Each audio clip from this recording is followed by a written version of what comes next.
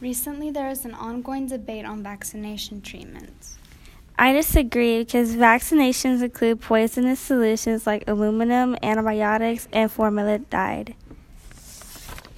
For example, the organization Wakefield has made an MMR vaccine that has been banned from Britain's Medical Council.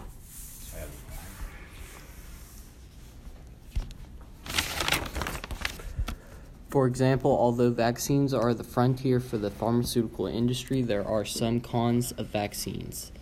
Vaccine safety and big pharmaceutical issues. A major issue is that the most vaccine studies used another vaccine as a control placebo or used the background substance of the vaccine. However, not all anti-vaxxers are the same. In the text, What is an Anti-Vaxxer? The author states that there are subcategories for anti-vaxxers. The first and most common subcategory is well-meaning parents who are simply misinformed or confused. They are victims of misinformation and propaganda.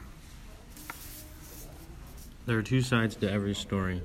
Vaccines can have a lot of pros and cons. On one hand, it can help the host get rid of diseases. On the other hand, it can cause extreme side effects.